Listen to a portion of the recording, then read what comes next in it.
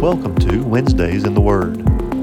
This is a recording of our Wednesday morning Bible study held weekly at Chapel Hill and led by our Minister of Education, Casey Spigner. We walk each week verse by verse through the Scriptures, one book at a time. If you wish to join us in person, we meet each week at 10 a.m. in our sanctuary. We'd love for you to join us. Now let's open up God's Word together and see what God says to us today. All right, Solomon is talking to us. He's going to finish out Ecclesiastes chapter 1. We're going to look at the last few verses 12 through 18. We're also going to flip over to Ecclesiastes chapter 12 today. We are going to look at Romans at the end, so that was just a little bit of a slip there, but it wasn't wrong. We're also going to look at Ecclesiastes chapter 12, and we're going to look at verses 8 through 14 at the end of our passage today. So, last week, so far in Ecclesiastes, we've done an overview. We've looked at just the general principles and the general meanings and the themes of what Solomon is trying to tell us. And last week, in verses 3 through 11, we looked at nature, what nature tells us about things.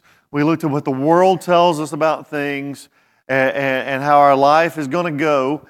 And Solomon has written that all of it is what? Useless, meaningless, pointless, futile, in vain, whichever one of those words you want to use.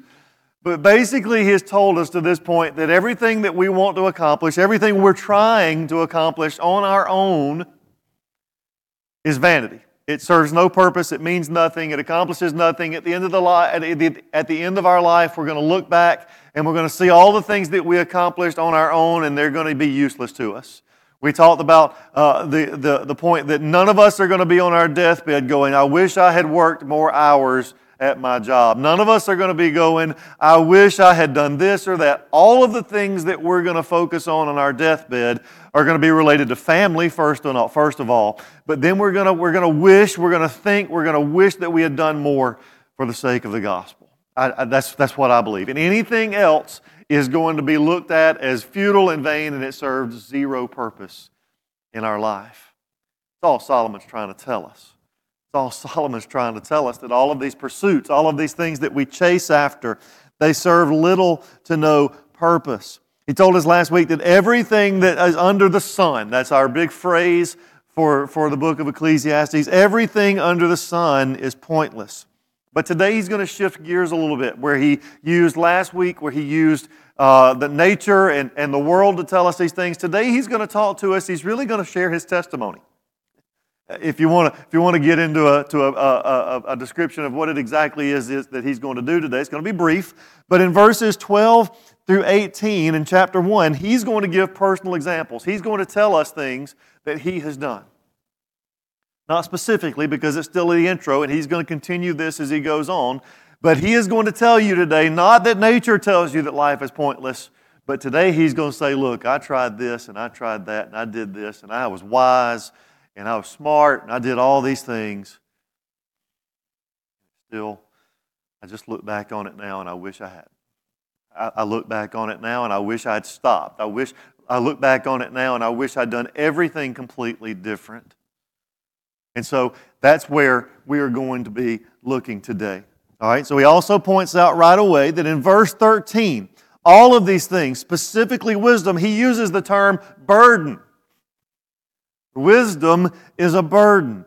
Now, he says that it's a burden, and he mentions specifically to the sons of man. Yours may say Adam's sons. It may say all people. Either way, he's referring to all of humanity, all of humankind. It doesn't matter how smart you are. It doesn't matter how much education you have. All wisdom, he says, is a burden. Now, we'll talk more about that in a minute. That doesn't mean you shouldn't go to school. It doesn't mean you shouldn't read. It doesn't mean you shouldn't try to understand. It doesn't mean any of that. But he almost makes the point somewhere in here that ignorance is bliss. The more you know, the more you wish you didn't know. The more you understand how vain some of these things are. You know, some of us can just plead ignorance. Well, I didn't know. But the more you understand and the more information you have, the more knowledge, the more wisdom you have, the more you understand just how much these things are meaningless. His general trouble term that he's going to use, and he's going to use this several times today, is he tells us it's all like grasping the wind or striving for the wind. Different translations say different things. But you ever tried to catch the wind? You can harness the wind. People use windmills and things like that to help produce energy. You ever tried to catch it? How would you do it? You get a fishing net and go out there and just wave it around, and when you get through, you got a net full of wind. Is that how that works? Maybe you just grab it. Garth Brooks released an album a few years ago called "Rope in the Wind." Would that work? You can get your lasso and throw it out there and pull some wind back. Wind's elusive, man. It doesn't work. You can't catch it. You can't keep it. So that's basically what he's saying here. All of these things that we reach out for, we're just grasping at things, but none of them stay with us. Right? All right, so let's get into our passage. I'm going to go ahead and read both of these today. So let's start in chapter 1, and we're going to read verses 12 through 18, and then we'll go over to chapter 12. In chapter 1, verse 12, he says, "I, the preacher, have been king over Israel and Jerusalem. And I set my mind to seek and to explore by wisdom concerning all that has been done under heaven. It's a grievous task which God has given to the sons of men to be afflicted with. I've seen all the works which have been done under the sun, and behold, all is vanity, and there it is, striving after wind. What is crooked cannot be straightened, and what is lacking cannot be counted. I said to myself, behold, I have magnified and increased wisdom more than all who were over Jerusalem before me, and my mind has observed a wealth of wisdom and knowledge. And I set my mind to know wisdom and to know madness and to know folly. I realize that this also is," there's that word again, "striving after wind. Because in much wisdom there is much grief, and increasing knowledge results in increasing pain." Turn over just a few pages to the end of the book, to Ecclesiastes chapter 12. And we want to make sure that we look through here verses 8 through 14. In Ecclesiastes 12, starting in verse 8, he says this, "Vanity of vanities, says the preacher, all is vanity." Just to make the point that the book ends the same way it starts, right? His theme has not changed. His concept has not changed. His principle has not changed. He wants you to understand that after all of this writing, he still says this, "Vanity of vanities, all is vanity." But now in verse 9, he says this, "In addition to being a wise man, the preacher also taught the people knowledge. And he pondered, and he searched out, and he arranged many proverbs. The preacher sought to find delightful words and to write words of truth correctly. The words of wise men are like goads, and masters of these collections are like well-driven nails. They are given by one shepherd. But beyond this, my son, be warned, the writing of many books is endless, and excessive devotion to books is wearying to the body. The conclusion, when all has been heard, is fear God and keep His commandments, because this applies to every person. For God will bring every act to judgment, everything which is hidden, whether it is good or evil." All right, so for 2 weeks now, this is week 3, for 2 weeks now I have told you to keep this in context the whole time, that his final point in all of this is the only thing that matters is God. Right? The only thing that matters is God. Last week we talked about the fact that the only things that are going to remain, Jesus tells us in the New Testament, the only things that are going to remain are the things that we have done for Him. The only things that we have done for His kingdom. Solomon is telling us the same thing. He's going to spend 11 and a half chapters telling us all the things that are wrong, but he's going to tell us to pursue God, to fear God, and to keep His commandments. That's his goal. That's what he wants you to hear. All right? So you're going to hear that a lot from me. Now, back to chapter 1, and let's look. The first thing we're going to look at is verses 13 and 14. We see that this says it is the burden of wisdom. The burden of wisdom. The word Solomon uses here for wisdom has a deeper meaning than just knowledge. He's not talking about the things that you know. The word wisdom here has a much deeper meaning, and it implies the ability for proper behavior. It ties in with success. It tells us that you have common sense. It even says that you have a sharp wit. Some of you guys are really good at that. Y'all got that sharp wit thing figured out, okay? Basically, he's saying wisdom means not just knowledge, but being a well-rounded person. Someone who can speak, someone who knows things, someone who somebody else might come to in a time of need for help.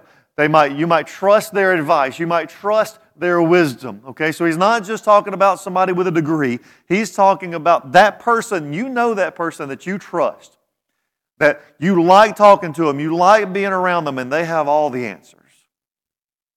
Okay? So when he talks about wisdom, that's what he's talking about. It really and truly points to a completely well-rounded person who seems to have it all. Now, the next thing he does is he points out quickly that this wisdom is a burden, and he mentions it, I said it a minute ago, he says that it is a burden to the sons of men, to Adam's sons. And again, this is a reference to the entire creation. It's a reference to every single person who has ever lived. And basically, he's pointing us to Genesis chapter 3. It's a burden because we live in a fallen creation. We live in a creation that is afflicted with sin and messed up people. You're messed up people. I'm messed up people. We all are messed up people, and that is sort of the burden that we have. Now, if you got your Bible, turn with me real quick to Genesis chapter 3, and let's read through that real quick. There's just a little bit here. In Genesis chapter 3, in verse 14 of Genesis chapter 3, it says this, "The Lord God said to the serpent, because you have done this, cursed are you more than all the cattle, and more than every beast of the field. On your belly you will go, and dust you will eat all the days of your life. And I will put enmity between you and the woman, and between you, your seed and her seed. He shall bruise you on the head, and you shall bruise him on the heel." And then to the woman in verse 16, he said, "I will greatly multiply your pain in childbirth. In pain you will bring forth children, yet your desire will be for your husband, and he will rule over you." And not to be left out, it says in verse 17, "Then to Adam he said, because you have listened to the voice of your wife, and have eaten from the tree about which I commanded you, saying, you shall not eat from it, cursed is the ground because of you." Now listen, he says, "In toil you will eat of it." Toil is burden, it's work, it's hard, it's nothing easy about it. He says, "All the days of your life." He says, "Thorns and thistles it shall grow for you, and you will eat the plants of the field. By the sweat of your face you will eat bread, till you return to the ground, because from it you were taken, and for you are dust, and to dust you shall return." So because of the consequence of sin, the consequence of the fall of creation, based on what happened in the garden with Adam and Eve, is all of these things. It said that to the serpent, he cursed him. To the woman, he cursed her with pain and childbirth. To the man, he cursed him with all of the days of your life. You're going to work this job, and it's going to be difficult, and it's going to be hard, and it's just going to be hard. All of this is the result of what happened in the garden in Genesis chapter 2 and chapter 3. Now, we still today live in this world. We live in the same world affected by fallen creation. Things happen that aren't fair. Things happen that aren't right. Sin dwells and lives among us. We're talking about children dressed up for Halloween and things they shouldn't be dressed up as, right? We know that sickness comes. We know that all of these things take place in our creation because it is fallen. It is a fallen creation. All right? Now, here, let's go back to the wisdom thing for just a minute, because where do we get our desire? Where do we get our interest in gaining wisdom? Kind of the irony of this thing is that God, I think, is who puts that in us. God puts in us a desire to know. We see it there in the garden, right? Hey, don't eat that apple, because if you do, you'll be just like God. And what happened? Eve said, "Ooh, that's appealing. That's tempting. I might just do that," right? So our human nature is that we want to know. We want to know things. There's a reason we gossip. There's a reason we talk about things. There's a reason we talked last week about talk radio and television. We want to know what's going on. I believe God put that in us. to a certain extent, so that we might continue to gain information, to continue to gain knowledge.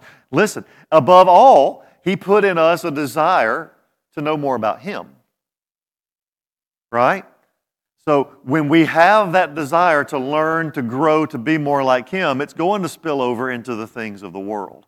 It's going to spill over into those things. Now, here we also see that Solomon points out that whatever it is that you're looking for, wherever it is that you're looking for it, it is going to let you down. It's going to leave you empty, and it's going to leave you without meaning. So one thing we need to remember is that, listen, even when God's in control, those things don't always make sense, do they? When God is in control, even to us, things sometimes don't make sense. And so while we're out working and while we're out toiling and while we're out trying to gain and achieve and get this understanding, God's plan says something different. God's plan points us in a different direction. God's plan helps us to understand that He is in charge and we're not. Right? So, He keeps going here, and look, He says, I've seen all the works which have been done under the sun. I'm not sure if that's bragging or just pointing out that, guys, I've seen it all. Done it all. We generally refer to Solomon as the wisest man who ever lived, right? Seen it all. He knows a lot. He's done things. He's been places. He's taught the people. He's tried things. He's experimented with things. And we could try chase that rabbit for a long time. But he says he did ask for wisdom. He did ask for wisdom. And that's right, richest king that there was, and yet he asked for wisdom. But even at the end of his life, he's writing back that this wisdom has a burden. So even wisdom, even just knowledge, and even just information, and even just being able to help others with what you know is burdensome, he says. Everything under the sun is vanity and striving after the wind. Solomon reminds us he's tried everything. He was the wisest man to ever live. He was absolutely rich. He was absolutely powerful. He had access to whatever it was that he wanted. Yet it left him wanting more. It left him wishing for more and more things. And now my question is this, and maybe this thought is a good one. Do you know people like this? You watch them, maybe from a distance. Maybe it's a family member. Maybe it's a relative, and you watch them and you're saddened by their effort to try to fill their lives with things that don't matter. I mean, we could talk about people who work and work and work and work and work and work and work, and it doesn't make them feel fulfilled.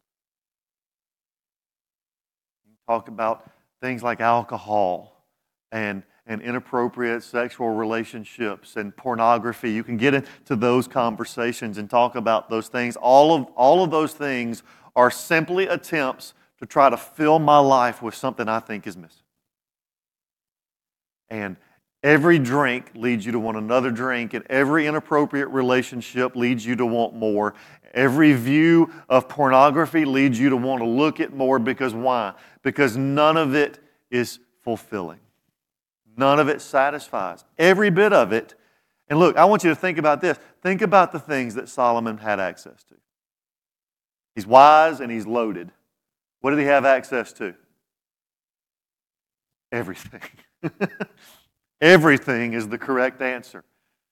If he wanted to try and see if wine would be the answer to his miserable life, guess what? He could get as much as he wanted. You know what?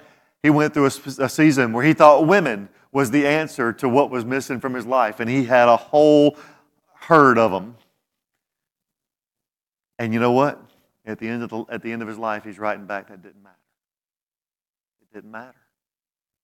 So wisdom is burden, and he gets into this next part, and I kind of jumped ahead, but the next one, sin doesn't satisfy. He continues his thought in verse 15. He says, what is crooked cannot be straightened, and what is lacking cannot be counted. The word crooked there refers to sin. It refers to a life that is separate from God. It refers to a life that is absolutely the wrong way of living life. And he's telling us he's tried it.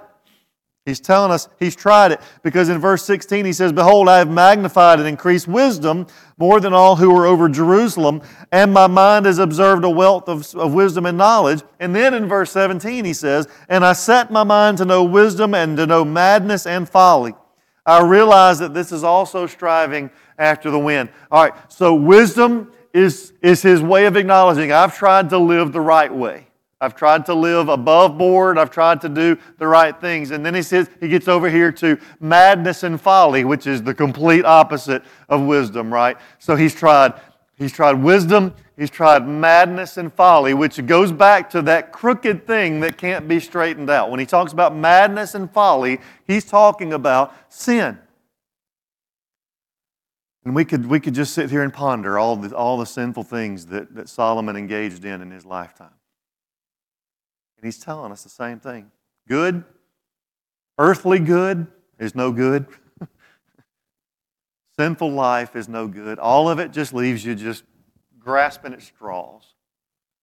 Just trying to fill your life with things that do not matter. This is fascinating, and I give commentary credit for this because I didn't come up with this, but he said this. He said, "How many things in your life have you prayed for and then viewed at some point as a burden?" All right, let's unpack that for just a minute. Let's go a little bit deeper. Let's look in depth at that. You and I have all prayed for things in our life. Lord, if I could just pass this test, life would be better. Life will be great. Whew, if I can just get past it, get out of this class, I'll be great. D is for diploma. C is for congratulations, right? Just get me out of this class, right? How many of you have ever prayed, Lord, if I could just have a boyfriend or a girlfriend in my life, I'd feel fulfilled. I'd feel complete. And then that moved on. If I could just get married, Lord, give me a spouse. Give me someone who loves me and that I can love and that we can spend our lives together and it'll be great. How many of you have prayed for children?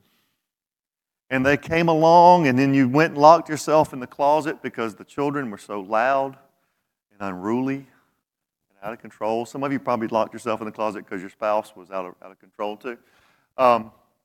How many of you have ever prayed, Lord, if I could make just a little bit more money? The guy in the book said today, how many of you ever prayed to make $30,000 a year and you got to $30,000 a year and it wasn't enough? You prayed for $40,000 a year and you got to $40,000 a year and it wasn't enough. Now listen, here's the thing. If the things that we pray for, this is so good. If the things that we pray for can be a burden, if the things that we literally ask God for and He allowed us to have, if those things at times can feel like a burden, imagine the things that God doesn't want us to have. When we try to fill our lives with those things that God doesn't want, when He really has not ever signed off on, He never has given us permission, He's never given us those things, but we still try to fill our lives with those things, imagine the burden that is. Imagine how much that weighs you down. Imagine how far out of fellowship that with God that stuff brings you. You know, you can pray for more money and you can get there, but most of us still run out of month before we run out of money. It doesn't matter. You can have $1,000 a month and you're going to spend $1,000. You can have $10,000 a month and you're going to spend $10,000. There are people who probably make $50, $60, $100, $1 million a month. And guess what? If you spend more than you make, you're going to run out.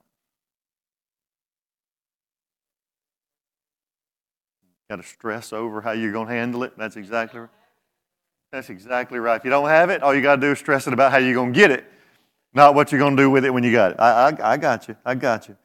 As a matter of fact, the author of the commentary that I was reading this morning, his name is Daniel Aiken. He's a seminary president. He says this: the American dream is a lie.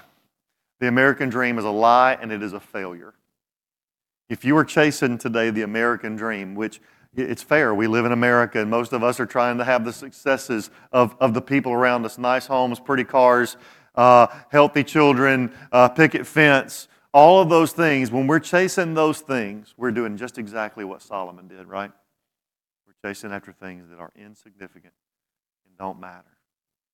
The American dream, he says, is a lie and a failure. It will let you down. The last thing he says here, he sort of finishes up verse 18, this first section here.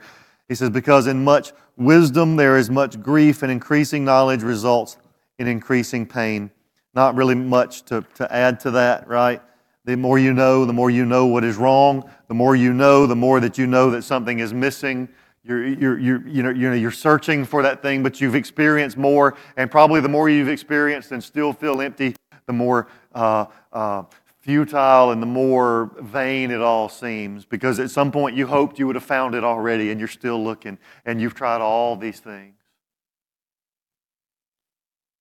What he's saying there, the wisdom, it's burdensome, but it runs out. Now, here's a question. Let's ask this: why? Let's not thinking about where we're going in just a minute in chapter 12, but why would this be included in the Scriptures? Why would the Holy Spirit prompt Solomon to write these things for us today? Because look, where we are right now, if you're just in chapter 1 and you ain't got to chapter 12 yet, chapter 1, man, I'm down. I'm depressed. Man, whew. This is not encouraging stuff at all. Why would the Holy Spirit point us to this? The answer is simple. I mean, it really is a simple answer because we do know what's coming, right? We do know what's in chapter 12. We do know that Solomon is not saying your life is useless and meaningless. He's telling you your life without God is useless and meaningless. And he wants you to understand that this stuff isn't working. As a matter of fact, in the second part of this today, we're going to look at the fact that he is still writing these things. He's still pointing these things out to us because he's doing the same thing that you have done as a parent. Look, I got a perfect example. Troy is in college. Troy's enjoying himself. He's having a good time. He's going to class. By all accounts, by everything that I can understand, he's doing all the right things. He's working. He's plugged in at a church. He's going to the BCM. He hadn't missed a class yet. He's doing well on all of his tests. But you know what he hears from me a lot? My college experience wasn't like that. Just to be perfectly honest, you can even look on Facebook. I majored in graduating in the fall. At the end, that's literally what I said. I graduated with a degree and was just graduating in the fall. At that time, I really didn't even care what it was in. I just needed to go because I spent a lot of time doing the wrong things. I spent a lot of, I joke all the time, I loved college. I hated going to class. And so he hears from me today and yesterday, and he probably will tomorrow. And if he's listening to this right now, he's hearing it again. He's hearing from me what? Do as I say, not as I do. Because my experience is personal.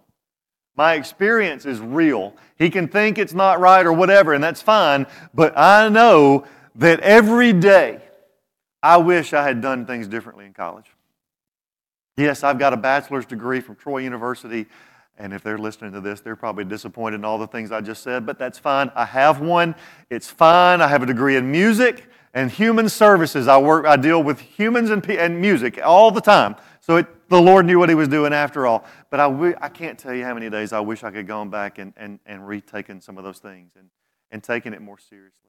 And I've watched Jennifer, who has 2 master's degrees, and I've watched her get to sort of live out that my main college experience wasn't everything I could have done, but now I got a chance to get it right. And all I want to do, and Troy and Ben, who's now looking at college, all I want to do is speak into their life. I'm giving you a testimony. I'm giving you the worst case scenario here. Just don't do that. Just go do the right thing. And look, that's what the Holy Spirit has done. He's prompted Solomon to write these things. He's prompted Solomon to put all of this in black and white, right? So that we can read it, that we can learn from it, so that we can understand the significance of knowing that all of the garbage we think is significant is not. And the beauty of it is, y'all, if we would just read it and understand it and apply it, think of all the pain and the suffering you'd missed out on. Right? There's no perfect person. Well, there's one. There was one perfect person. It wasn't us. It wasn't us. Spoiler alert. It wasn't me and you. Right? And so we have to learn. We have to make those mistakes. But it's given to us here in black and white. And basically his message is this: we should look to Christ. Now, having said that, turn back to chapter 12. Turn back to chapter 12 of Ecclesiastes. He basically is going to finish this out, and I'm going to say a lot of the same stuff I just said, right? We should look to Christ. So the first question is, why does the preacher still preach? Why is this here? And he says in verse 8, vanity of vanities, all is vanity. But now he gives us here reasons why he wrote this stuff, why he put this on paper for, it says, for my son, but obviously it made it past his family, right? It made it to us here thousands of years later so that we can look at it. All right? So, as we pointed out, the teacher is writing because he feels he has a duty to share. He knows that his life was empty for a season and his lessons might potentially keep others, me, you, from falling into the same traps. Golly, if I'd have missed some of those traps along the way. How much? He's telling us we don't have to learn everything the hard way. But most of us are just stubborn enough that we're going to learn it the hard way. It is. The difficult thing for us is watching those people go through the same things we've warned them about. There's a chance at some point Troy may fail a class or skip a class or do something. I told him, but Sharon's exactly right. Sometimes we're just. I'm not going to be that way. I'll never experience that. So I'm just going to go out and do it on my own. And you're right. As a parent, as a grandparent, the hardest thing is sitting back and watching when we've told them. That's right. But now listen, things are different. But listen, here's the spiritual application in that. Here's the spiritual, because it has a spiritual application, right? We feel that way, and we're heartbroken when our kids make wrong decisions and when our grandkids make wrong decisions because we've told them the right way to do it. Well, guess what? How do you think God feels when we mess up every day and He's told us the right way to do it? My parents told me the right way to do it. They sure did. It's the reason I turned out so well. But listen, it's a joke, y'all. It's a joke. But listen, here's the thing. Seriously, think about this. How do you think God feels? Because look, He gave you an instruction manual. Right? He gave you B-I-B-L-E, basic instructions before leaving earth, right? He gave you a manual. He gave you a book that guides you and leads you and teaches you and shows you. It gives you a list of things to do. It gives you a list of things not to do. How do you think God the Father feels when He's seated on the throne and He sits down and He watches Casey go through his daily life and goes, well, I told him not to do that. There he goes anyway. I told him to do that, and he said, nope, not going to do that. Doggone it. If we, as people, if Solomon as a father writing to his son and writing this to us, if we as parents and grandparents talking to our kids and our grandkids, if we're that disappointed and that upset when they go through those things, how upset is God? How does He feel when we fail Him and let Him down? So, this is here. Solomon writes this. He writes it. So it's a word of warning. It's a word of information. It's a word of wisdom. Yes, as both of you just said, He wants us to miss out on things. He wants us to miss out on it. But in our minds, y'all, we're still going to do. Look, here's the thing. The human condition is this. I'm going to do what I want to. From the beginning with toddlers. That's right. But what's most toddlers? What's one of their first few words? Mine. Mine. In other words, don't take that from me, that's mine. Guess what? We really don't outgrow that. We can hide it sometimes, we can mask it sometimes, but me and you all, sometimes that's our default. That's mine. That's mine. Or that's what I want. This is so important. This is so important. He really then is writing. He's writing for a reason. He knows that his life was empty for a season, and he knows that his lessons might potentially, hopefully, prayerfully, one day keep somebody else from falling into that trap. But it goes back to that sinful creation. We live in a fallen world. It's, and it shouldn't be an excuse. Well, I mean, Paul says it in Romans. Should I just say, well, because grace abounds, I should just go out and sin more? What's Paul's famous phrase? May it never be. That's true. We are made and we are in a fallen creation, but we also can't use that as a crutch. We have a choice. You can choose today to follow God and follow God's plans and follow God's will and follow God's ways, or you can choose to go out today and say, I want this and I want that and I'm going to do this and I don't care what he says. No matter how we're made, no matter what's in front of us, we still have that choice. We still have that option right in front of us. So listen, Solomon writes today with a great conclusion. And again, we've gone to the end of the book. This doesn't mean we're done. We're not skipping all that stuff in the middle, but it ties in because he starts with vanity is vanity, all is vanity, and he finishes with that. But now he says this, the great conclusion, verses 13 and 14 of chapter 12, he says this, the conclusion, in summation, wrapping up, finally, he says this, when all has been heard. In other words, at this point, he's saying, I just wrote you 12 chapters, 11 and a half chapters of information. I've given you all of this stuff. The conclusion, when you've heard every bit of it, the conclusion at the end of the day is this. Fear God and keep His commandments. And what does he say? What's the rest of that verse? Y'all, this is so important because this applies to every person. Right? This is for everybody. This is not just for Jews. It's not just for Gentiles. It's not just for men or just for women. It's not just for white people or Hispanic people or African Americans. It's for every single person, this desire that we should fear God and keep His commandments. We should fear God and keep His commandments. We do this. He finishes out here and he says this, because God will bring every act to judgment, everything which is hidden, whether it is good or evil. Tim Keller was a great theologian, actually just passed away in the last few weeks. Brilliant preacher, brilliant man. He said this, we can only come to two possible conclusions from what Solomon has written. One, life is absolutely and utterly meaningless. And you could certainly see where we could come to that conclusion, right? But the second thing is the other choice, the or, is this. There's a God who loves us and who will judge us in the end.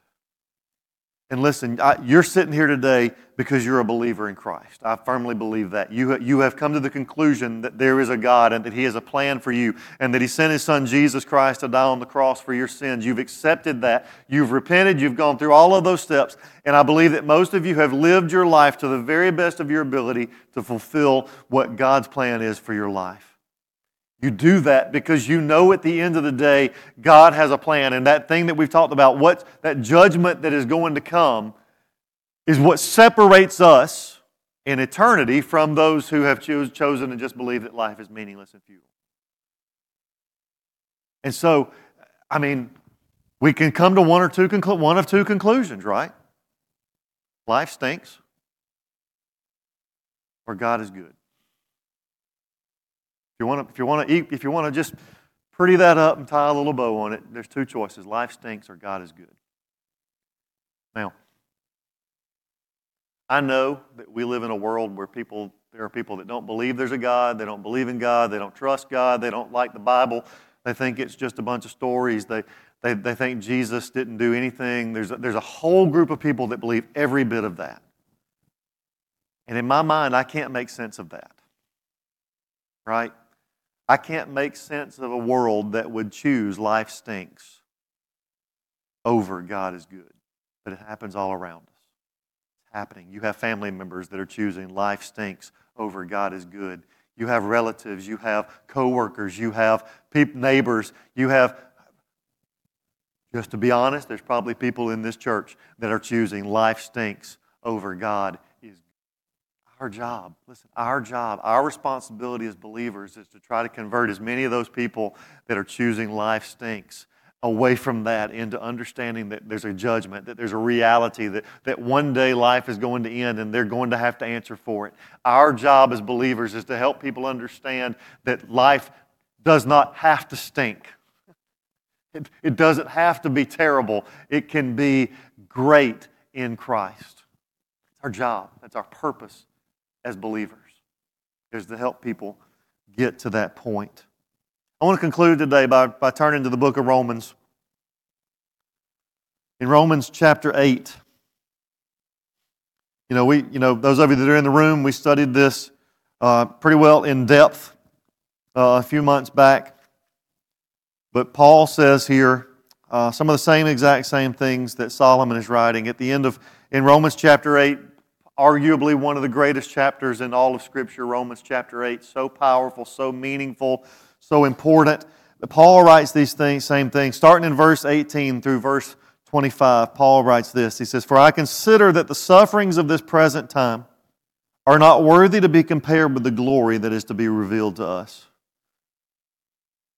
Paul is saying, for I consider that those people who think life stinks don't fully understand what they're missing out on when they see the ever-increasing glory of God that is to come. For I consider that the sufferings of this present time are not worthy to be compared with the glory, with the greatness that is to be revealed to us. For the anxious longing of the creation waits eagerly for the revealing of the sons of God. For the creation was subjected to futility, not willingly, but because of Him who subjected it in hope, that the creation itself will also be set free from its slavery to corruption into the freedom of the glory of the children of God. In other words, that he's talking about that fallen creation that we just talked about. We were subjected to this futility. We were subjected to this suffering because of the work of those before us. For we know that the whole creation groans and suffers with the pains of childbirth together until now. Not only this, but also we ourselves, having the first fruits of the Spirit, even we ourselves groan within ourselves, waiting eagerly for our adoption as sons, the redemption of our body. I thought, y'all, this is where it gets good, right? For in hope we have been saved. But hope that's not seen, for who hopes for what he already sees? But if we hope for what we do not see, with perseverance we wait eagerly for it. We have a hope. 18 through 25. We have a hope. The same hope Solomon's telling us about. We don't have to choose to just live this futile, terrible, vain life. Fear God and keep His commandments. Choose to live for God. Choose to live for Christ. Accept Jesus Christ as your Savior and then wholeheartedly surrender to the things He wants you to do every single day. Now, there's no promise that tomorrow is going to be perfect. It doesn't happen. You will not have perfect days. Doesn't mean life's going to be rosy. You're not going to be rich. You're not going to win the lottery. You're not going to have, all of these health problems go away completely. That's not how the life with Christ works. But I will tell you that the suffering that we have on this earth will not ever begin to compare to the glory that we have to look forward to one day with Him. Y'all, let's quit choosing life stinks. Let's quit choosing life stinks, and let's go with God is good. Amen?